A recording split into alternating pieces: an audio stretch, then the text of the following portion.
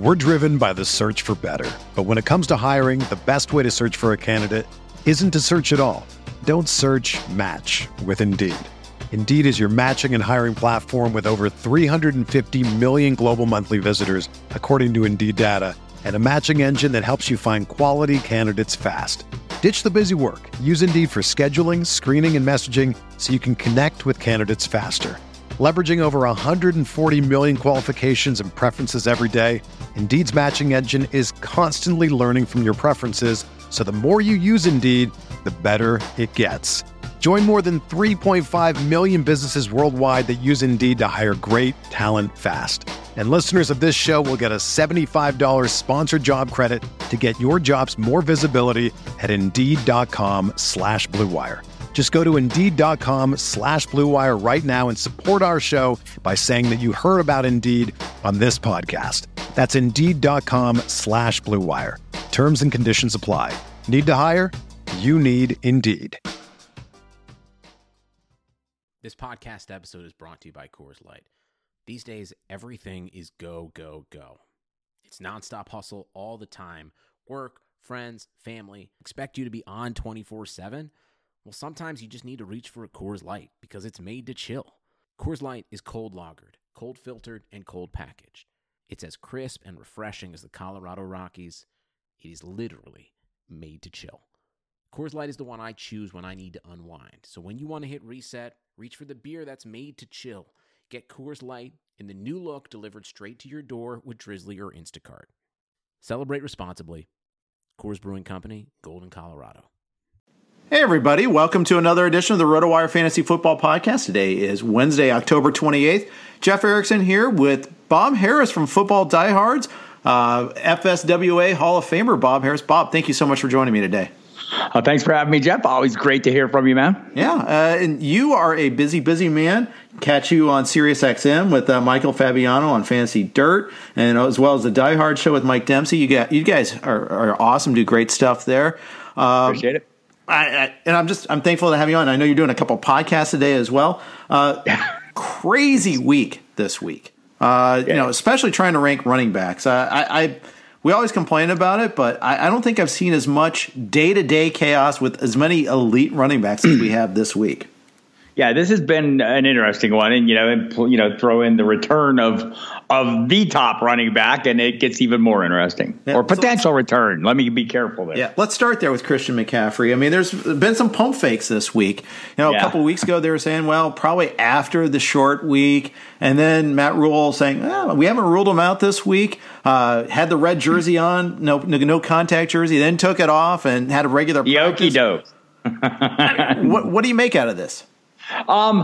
Look, from all indications, he's pushing to play as you would expect, right? And so we'll see. I mean, practice is going to determine it. The short week seems to me to make this a little bit difficult for them. Mike Davis's play, last week notwithstanding, I mean, he had averaged 100 scrimmage yards per game. He was doing quite well. They were winning games. So I'm not sure I see a huge need to push McCaffrey back if he's not ready. But I will say, for the most part, I think when Matt Rule says, hey, we're going to let the medical people decide, I think that's true. I also think they haven't decided, and I think that McCaffrey is going to push like hell to play, and that's, all things that you would expect, and it may not be something we know. Look, even if he's active, Jeff, here's the problem for me with guys coming back is, do I really trust the workload, or do I trust what they're going to do? And you and I have been doing this long enough to know it's totally a mixed bag. I mean, you get guys that'll come off these things and just come out great guns. You'll get other guys where they ease them back in. And I know Matt Rule said that, he intended to continue using Davis. I don't necessarily believe that because why? Christian McCaffrey is why. Right. So I think this week is going to be tricky. And I feel like if you have McCaffrey and he's active, you're playing him. Of course. But, what I worry about is like he's active, but he was only available in an emergency, and they just don't tell us. The Kyle Shanahan sort of thing there. But right, and we saw it with Leonard Fournette a couple weeks ago against Chicago as well. Same Same situation. So, yeah, that is on one end of the range of possible outcomes, the bad end, and the good end is he comes back and he lights it right up. So hopefully we get some good intel from the practice field today, Wednesday. I mean, that's going to be critical on a Thursday game. We'll get his injury designation. My guess is it'll be questionable regardless, unless they do us the kind favor of just ruling him out. And, right. And, we've seen a lot of that this year too, right? More than we normally do, of just players getting ruled out early and just getting it taken care of and having the decisions made for us. Yeah, I was thankful that the Packers with Aaron Jones officially ruled him out and didn't do one of those active but only in an emergency thing, because against the Texans, we would have all had him active. Absolutely. I mean, it'd be hard not to. And, I know we'll get to him too, but, LaFleur kind of down, maybe making it sound a little dicey again this week. And we've seen the Packers be really cautious with guys in these cases. See Devontae Adams, right. Even though he felt like he was ready to return sooner than they let him, sometimes it works out for the best. It does. So we'll see what happens. But yeah, I kind of like, I know they've said that Davis will be involved, but I really get a Lev Bell, D'Angelo Williams vibe from this situation in Carolina. As good as Davis was, he's no McCaffrey. And no, there's a reason McCaffrey's making $16 million a year. Yep. In a league that doesn't pay up for running backs, they're paying up for this guy because of that consistent snap to snap production they've gotten. And fantasy owners should expect that too. I just hope that he gets back fully healthy before they ask him to do it. Yeah. Really, another tough one is a player that he himself isn't hurt, although injuries around his team have really caused a problem, and that's Zeke. 12 for 45, just 2 targets against the football team last week. That offensive line has imploded. We don't know who their quarterback's going to be this week against the Eagles, too. I'm at a loss with him, too. I have him at 6 this week, and he could be 2, he could be 20. I really don't know. Right. Again, you're going to continue playing him as your running back one, whatever you have, and maybe someone outperforms him or outproduces him. You're playing him what you drafted him to be and hope he gets up. It sounds like Zach Martin could be back this week. That still leaves them crazy thin up front. I think Joe Looney maybe has a chance too, I saw. But either way, I mean, this offensive line is a shell of its former self. Clearly, Dak Prescott is a very good player who made things tick and made that offense work, especially with as bad as that defense has been. Having that quarterback who can propel an offense to the kind of scoring heights that Dak had them at was great. We don't know, like you mentioned, if it will be Andy Dalton or Ben DiNucci. And even if it's Andy Dalton, we don't know which Andy Dalton it is. Is it the red rifle or the redheaded stepchild? It could be either one any given weekend or any given snap. So it's a big issue, and I think it hurts the wide receivers there as well. I think one thing that I think we were seeing maybe a little bit of it is that Dalton was willing to throw to Zeke. And we've seen Zeke pretty involved in the passing attack. I think that's what you're hoping for.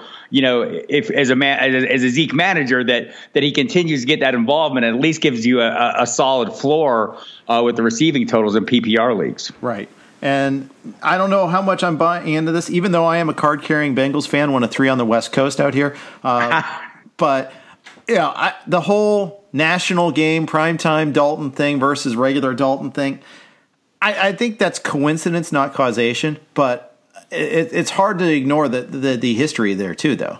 Look, I've been embarrassed by that. In fact, talking on a pregame show before a Thursday night game and downplaying the whole notion, only to have him throw 4 touchdowns to AJ Green, I think, that night. So you don't know which guy you're getting. It's just totally true. Right. So we'll see about that as he emerges from the concussion protocol. I think it takes the. Go ahead. I think it takes the receiving core, though, whether he's there or not. I mean, it kind of makes it a little easier. You're not really tempted to play Gallup anymore. The possibilities there, look really appealing as you look at names other than Gallup. And Lamb turns into a flex play, kind of a swing for the fence play, and you're hoping he gets some big plays on his own. And Cooper, you're just hoping for that continuing workload, and I think you're kind of getting it. But man, we've all got to reset our expectations there, or we all should have once Dak was gone. Yeah, absolutely. I have an NFFC primetime team that's really competitive in the overall points, and last week was an utter disaster. OBJ gone for the year on his first offensive play of the game. CeeDee Lamb, nothing last week, and DK Metcalf, who's been my stud. Yeah. And I'm not worried about Metcalf at all. I think this was just a cornerback matchup thing. That Lockett was just destroying Kirkpatrick, and they just, hey, let's keep going to it. Why would you stop? I get it.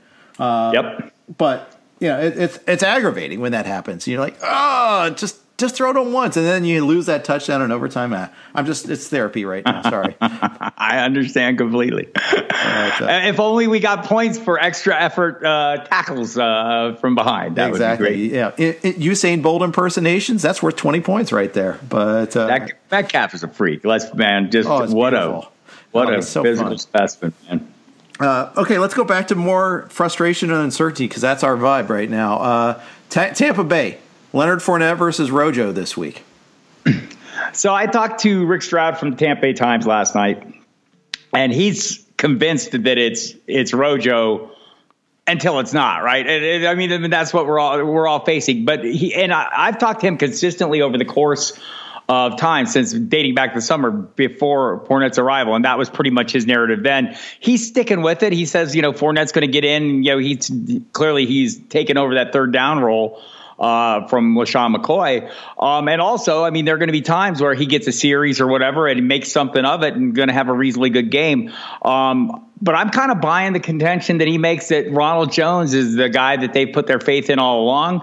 The guy that gets the first shot at getting the hot hand, when you're in a hot hand situation is usually, obviously logic dictates that's the one you go with if you have both of them, let's say. And if you only have one of them, I think you could probably play both of them any given week and have some reasonable hopes for solid production. Yeah. And given that so many other teams don't have that situation, I'll take the 2 Bucs backs over the Rams backs or the Bills backs. Right. Yeah. Yeah, I'm with you. Totally on the Rams, too. And we get to the point where we've invested in players. I don't know about you, but, you get that tendency to hang on because, I've already kept them this long. And, this is the case with Cam Akers. I'd say J.K. Dobbins in the same boat. I'm saying, you could take that all the way to I drafted Alshon Jeffrey dirt cheap, right? I want to hang on and get something out of him. And there just comes a point where you have to realize you need to win now. And whatever Cam Akers or J.K. Dobbins is going to turn into, your visions of them being league winners is far enough out that if you need to win now, you should probably be willing to make those changes. Right. And there's real consequences to hanging on to those guys or for that matter, injured guys. I have a league with Nick Chubb, and I had a bunch of other injuries and buys in last week, and it forces you to make hard calls, and sometimes those hard calls are wrong. I went Newton over Burrow, and I had to cut Burrow just to get a full active roster for the week, and boy, that one looked pretty smart. It blew up in my face spectacular, and now I'm going to be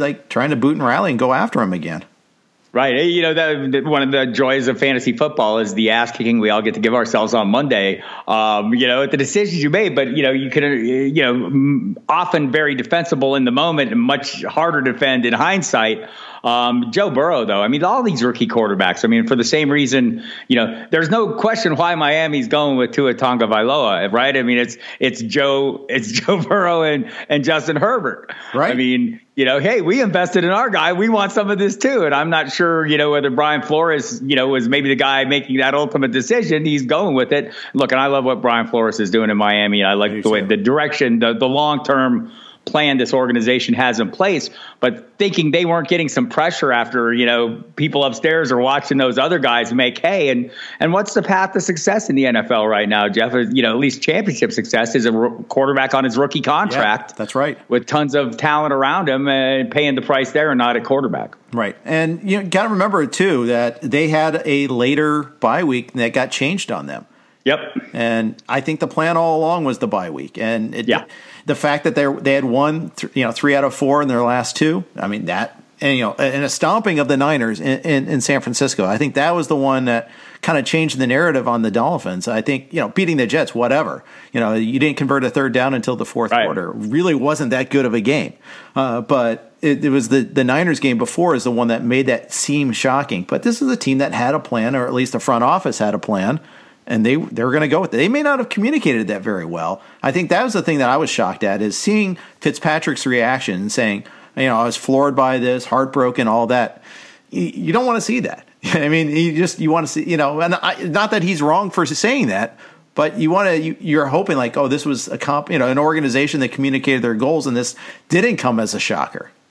Right. And, like in the moment, understand his disappointment. Also, clearly his statements prior to that, he knew what the plan was ultimately, whether he was aware of the timing or the timing caught him off guard. So I'm sure, as he gets a little time to cool off, he'll be fine with it. But all the same, I mean, that's part of it, man. Setting expectations for players and it is a big thing. And the success they were having. Look, this team has been all along, I think been focused on winning, whether, they ended up getting Tua, and that's great, but I don't think they tanked for Tua, right? I mean, I think that, I think they played hard, and that's been kind of one of the hallmarks under Brian Flores is he's getting the most out of the team. And it's clearly getting better. I'm excited to see what Tua can do, especially based on what we've seen from Herbert and Burrow. Yeah, absolutely. Front offices and owners tank, players and coaches, they just do the best they can. I think that's always the lesson. And a team that can look special bad, as the Dolphins really truly did last year. I mean, those first 7 games, they were historically bad. And the Jets are right there right now too, but they may not always be that way. Yeah, well, the Jets may be that way the rest of this year, though. Yeah, well, as long as Gaze is still there, I think that there's a difference.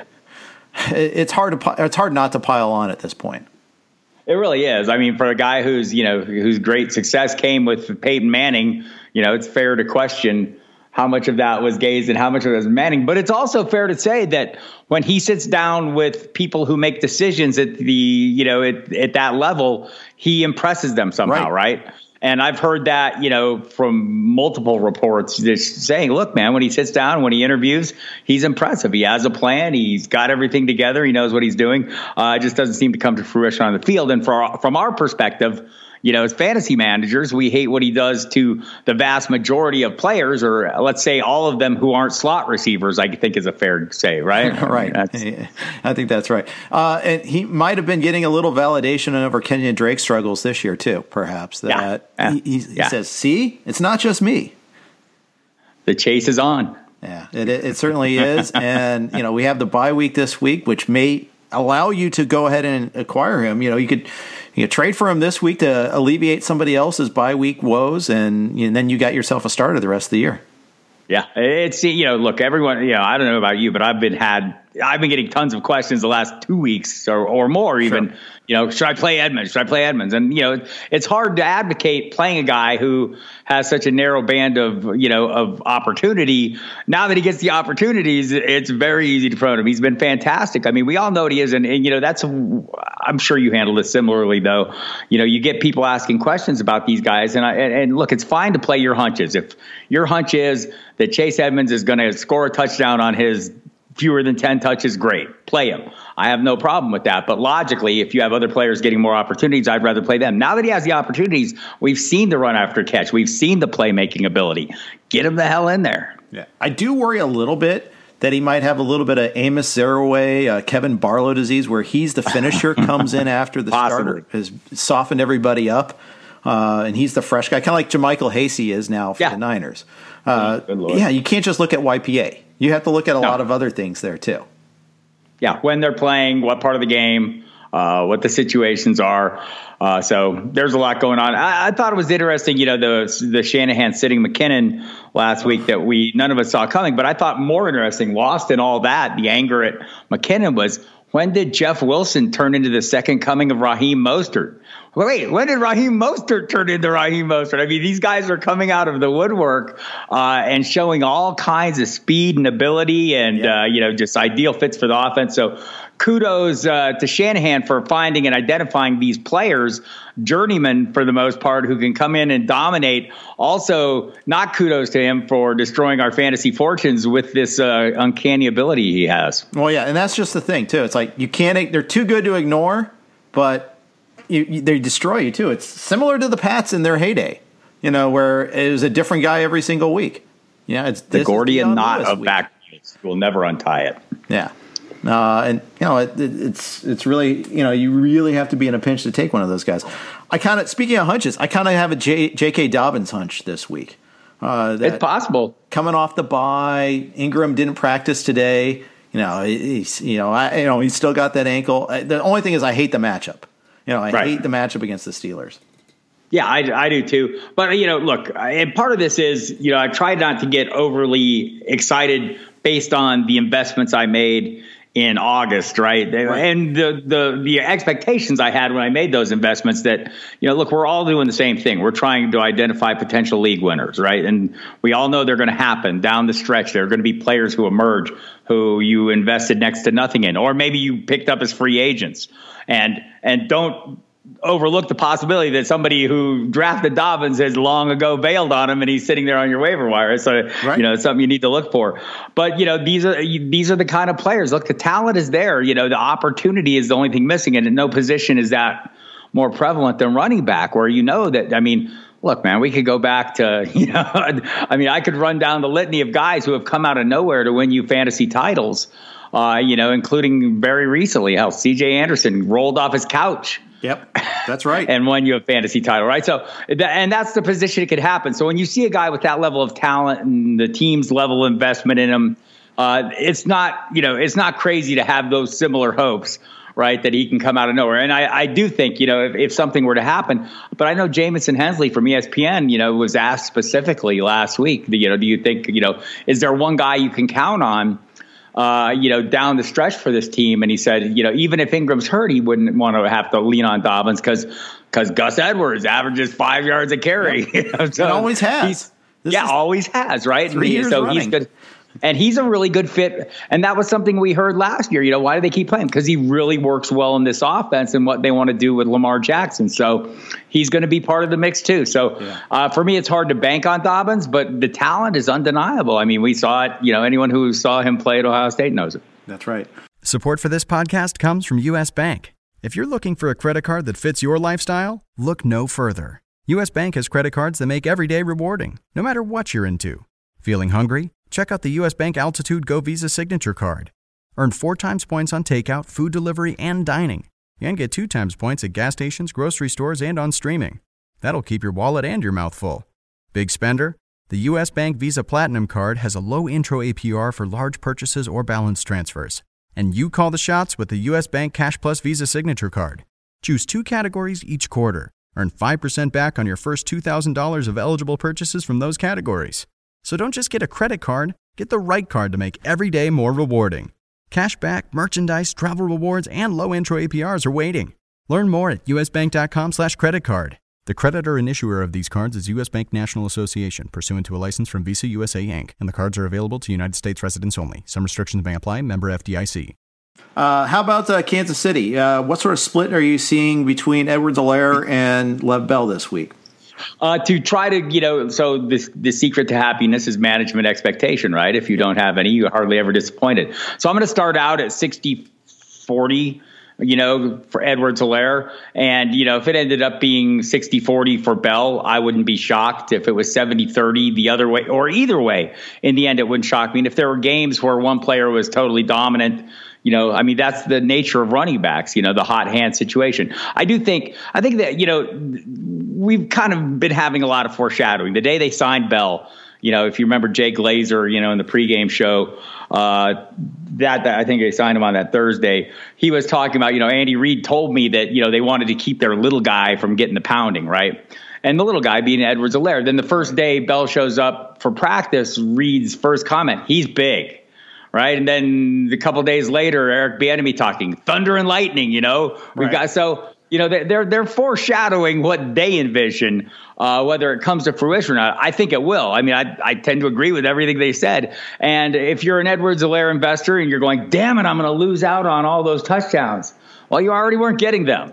So, you were getting by on, total yards from scrimmage basically with him. And that's why Le'Veon Bell's there. He just hasn't been able to move the pile in short yardage or goal line situations. So, Bell's going to get that. And we all know Le'Veon Bell, if he's not, if he's used properly. I mean, I don't think this is a LaShawn McCoy showing up last year pretty much washed up or, 70% washed up. This is a Le'Veon Bell who can probably still play a little bit. And in this offense, we know what running backs can do who just show up. So, I'm going to be optimistic, but maybe think back to when we were drafting Edwards-Helaire and Damian Williams. It might be those same similar levels. You had a 3rd round guy and like a 6th round guy. Yeah. And maybe that's how it winds up here. And it's pretty even money that who ends up being the 3rd round guy and who ends up being the 6th round guy. If it went either way, I wouldn't be shocked. I'm still counting on Edwards-Helaire, to be the lead.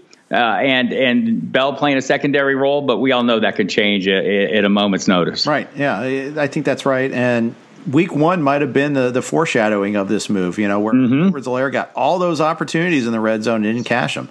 Stuffed. Yeah. So, and some of that could be the offensive line's blocking better now too.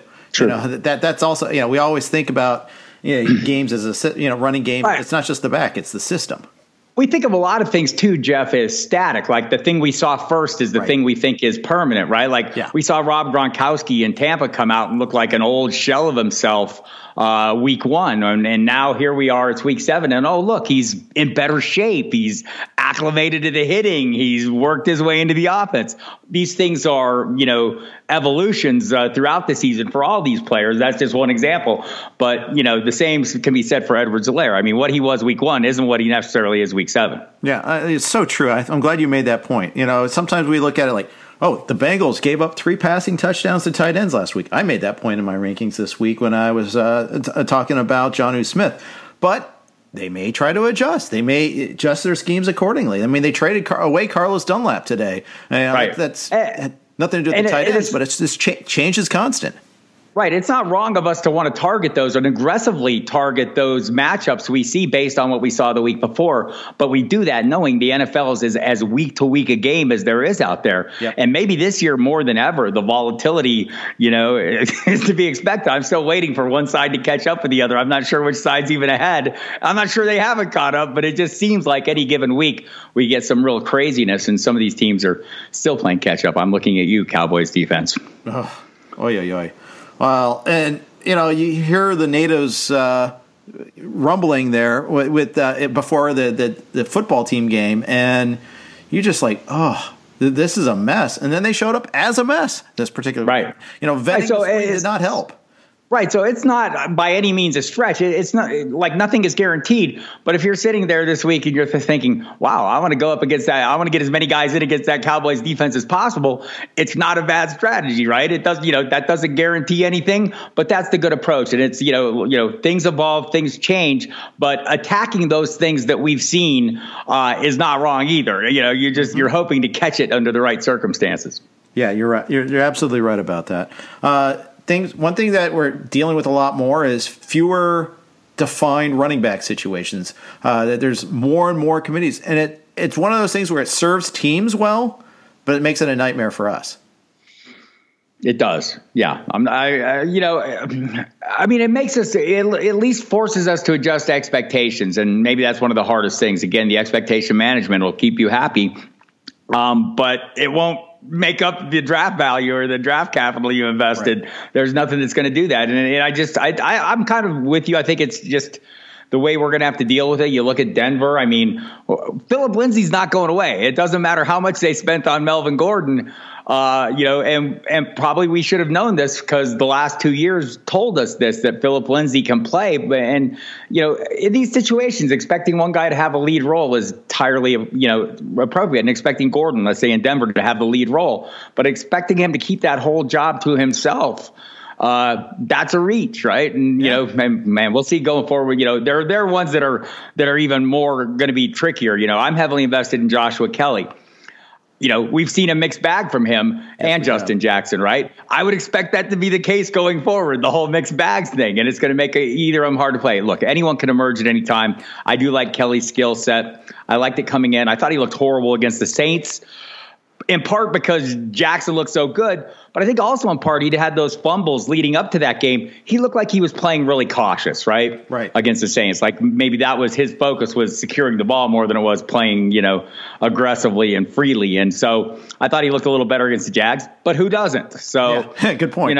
Good point. And now they're talking big changes coming out of the bye. We'll see what that means, but I'm not sure how big a changes you can make there. Yeah, exactly. Well, I'll listen to your co-host Mike Dempsey on that one there. He's all things Jacksonville to me. Yeah, I'll tell you what, James Robinson won't be one of the changes. No, he looked phenomenal against the Chargers. Very impressed. My goodness. Very impressed. And Ozigbo gets set back with the hammy, and they're not going to see Armstead at all this year. Yeah, there's no changes there. The big disappointment for Jacksonville's got to be Chark. A lot of that's health related. Passing attack in general. Yeah. And I still think he's probably their best player on their team, but playing beat up has been a big issue. I'm optimistic. My dynasty shares of Shenault are smiling, but week to week, I don't know how you play anyone on that offense, not named Robinson right now with abandon. You're playing Chark still and hoping, and you see it when he looks like he's kind of healthy. He is still can be a dominant player, but also his quarterback's not that great. And I don't think, if they're talking big changes, and one of them is the change to Mike Glennon. We've seen this change before. It doesn't often work out well, right? No. That's why Mike Glennon's been around the block as many times as he can, and he's just not that good. So not enthusiastic about this. So funny how you're talking about how the NFL is a week-to-week league, and it shows Jacksonville's a perfect example of that, how the narrative changed. They're doormat in week one, everyone taking the Colts in survivor pool. Yep. Then they beat the Colts. Then they give Tennessee a run for their life, the 33-30 game in week two. They looked like a really high-functioning offense. Like, this is a fun team. And then they laid a big egg on Thursday night against the Dolphins. Like, oh, okay, same old Jacksonville again. It's like it's so funny how they kind of pivot so quickly, and it's just a couple players that can change that narrative. And I appreciate you bringing up my survival pool failure from earlier this year. I'm right there with you, Bob. It's been a horrible survivor. I'm generally pretty good at them. I'm in a double elimination pool. I had 3 different entries. I'm done. All of them. It's like week 6 and I'm done. Like, what's going on here? And I'm usually, the Chiefs knocked me out, losing to the Raiders on one of them. Like, are you kidding me?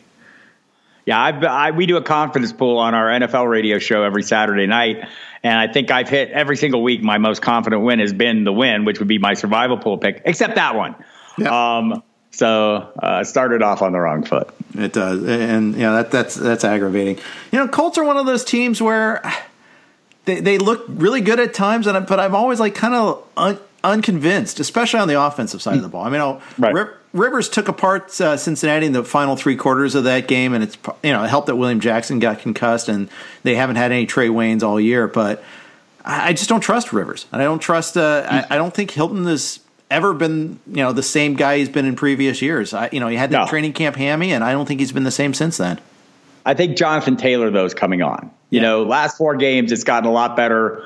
I think he's, I think that 4-game average is 4.5 yards a carry. So, and also, using it a little bit as a receiving component as well. Maybe that offensive, look, the appeal of Taylor was obvious. This is a run-heavy offense with a great offensive line. It's taken it some time to get together. There's no doubt about it. But I do think he's one of those guys that down the stretch, he's really going to start paying the dividends down the stretch. Because, look, Jordan Wilkins isn't doing anything, and Naheem Hines is doing damn little. Can't rely on the downfield pass attack, although it sounds like Michael Pittman might get back. I don't know if that, really changes that dynamic all that much. I think the guy to watch in the passing attack is Trey Burton.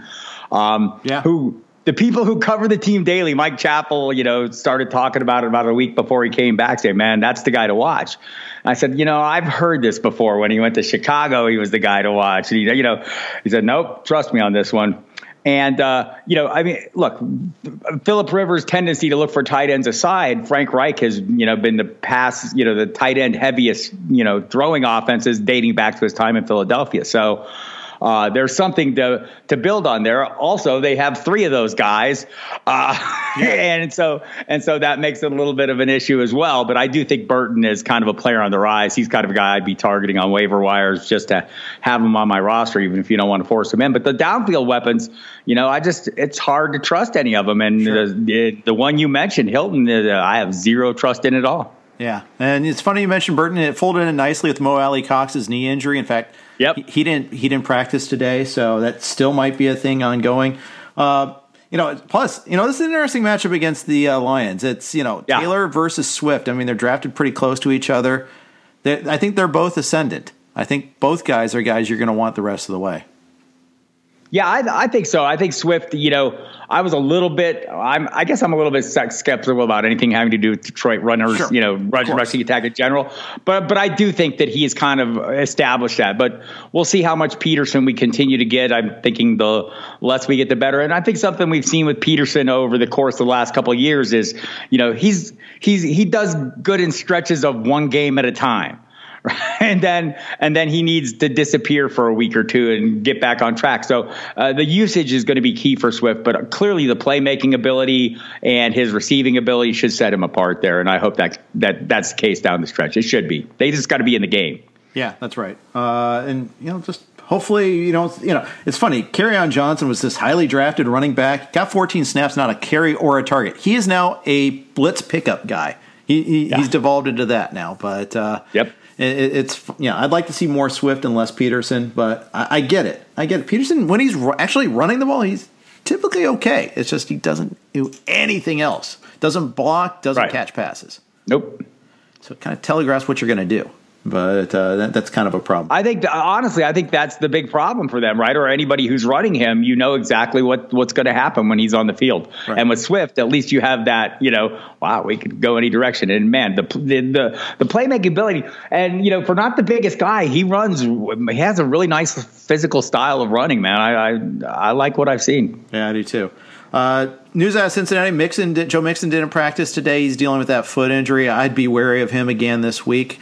The reporting over the weekend too, Jeff, was that it was probably going to be another week for him. So yep, yeah. Well, give me certainty. That's all I want right now at this point. Right, they got some offensive line issues there as well. So just more passing. I'm fine with that. Said my Joe Burrow investments. Yes, and Tyler Boyd investments, and even T. Higgins investments. T. Higgins. Looking pretty good. What I like is what he's doing after the catch a lot. He's making either guys miss or breaking tackles. It's not necessarily burnout, breakaway speed necessarily, but he's getting a lot of yards after contact.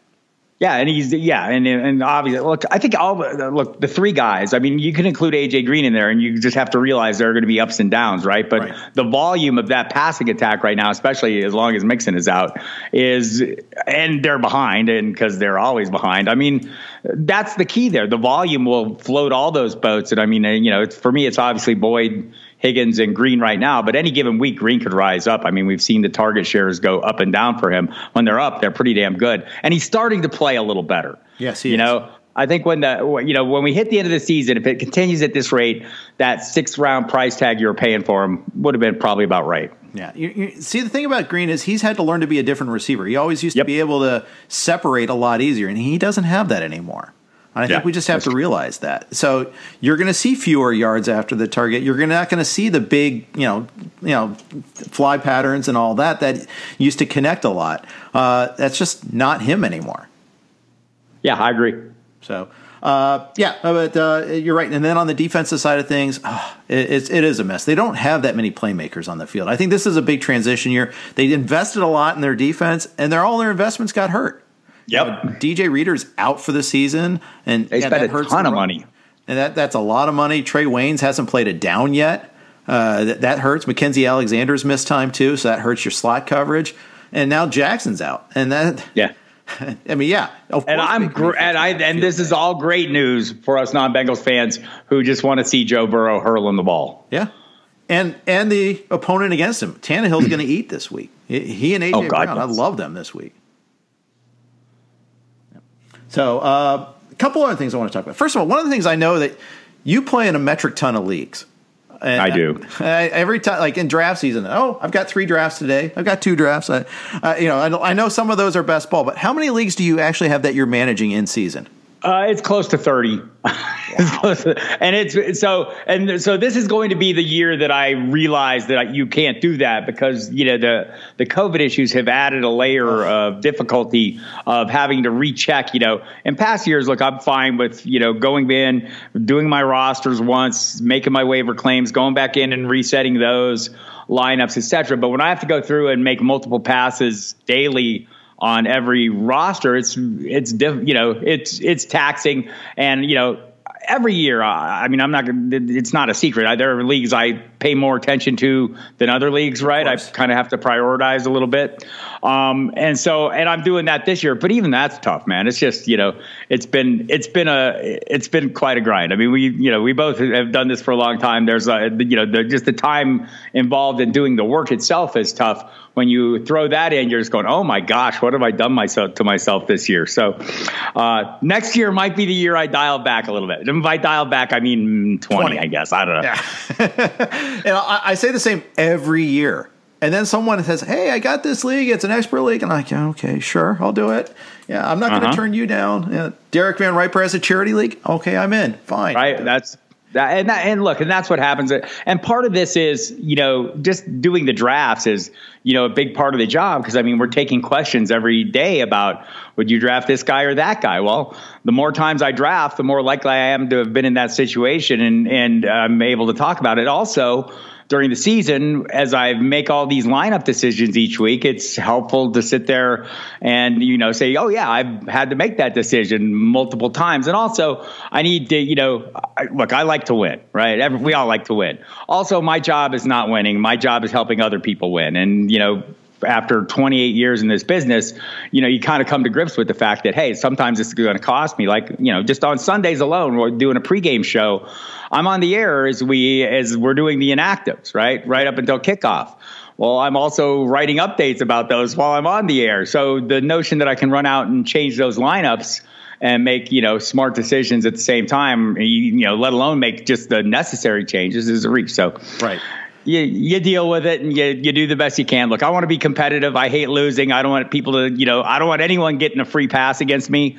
But I'm not going to lie. It happens sometimes. Yeah. And I don't, and the thing is, I add leagues because of format sometimes. I want more super flex leagues. Okay. Right. Exactly. Yeah. I haven't played a guillotine league yet. That's going to be a correctable player. I'm going to play that next year. I've done one the last 2 years. I just got guillotined the other week for that very reason. Like it's, Paul Charchian runs one. It's on its own site. And part of this is, I'm organized by sites, all my leagues. Same. Well, that's kind of on an outlier site. And oh no, I forgot to do my lineup in that one. And there you go. So, yeah. And I want to do a vampire league. I've never done that. I did too. Yeah, I've not done one of those. That looks like fun as well. There's a ton of stuff going on out there. And so best ball's been kind of a savior for all of us, right? To do the amount of drafting, like weekly drafting throughout the entire offseason. So at any point in time, you have a pretty good feel for what ADP is, for where people are going, what kind of, what people are thinking. And I think it's been really helpful. Also really helpful that I don't have to set any lineups, which is great. So I'm going to keep doing a ton of best balls. There's no reason not to, but dialing back on the actual leagues that I have to manage would be probably a wise course of action. Yeah. The best balls have replaced mock drafts. Let's face it. Exactly. There's something skin in the game. People are going to try. You actually have some skin in the game when you do it. It's not wasted effort. No, I totally agree. And what a great thing. And you win a little money at the end of the year, but even better still. Yeah, exactly right. So you've been doing this. You're one of the few people in the industry that's doing it longer than me. You got in. I've been doing it 23 years. You've been doing it 28. How did you get started doing this?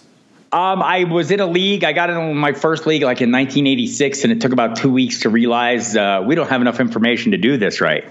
And so I kind of started thinking about that, and I think it was, that was 86 when I started playing. So over the course of time, I kind of made a little newsletter for the league and tried to inform the guys in the league. And I think in 1993, I just said, man, I'm going to make this a thing. I put an ad in USA Today, and that's what I've been doing ever since. So that's awesome.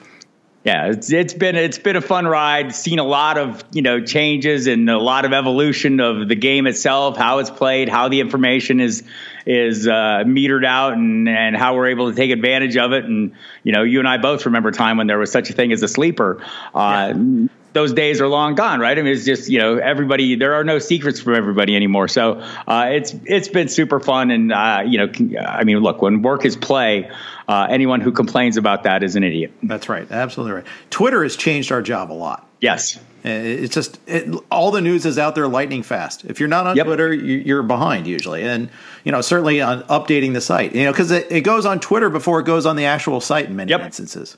Oh, yeah, totally. I mean, that's the thing. The beat writers are all out there.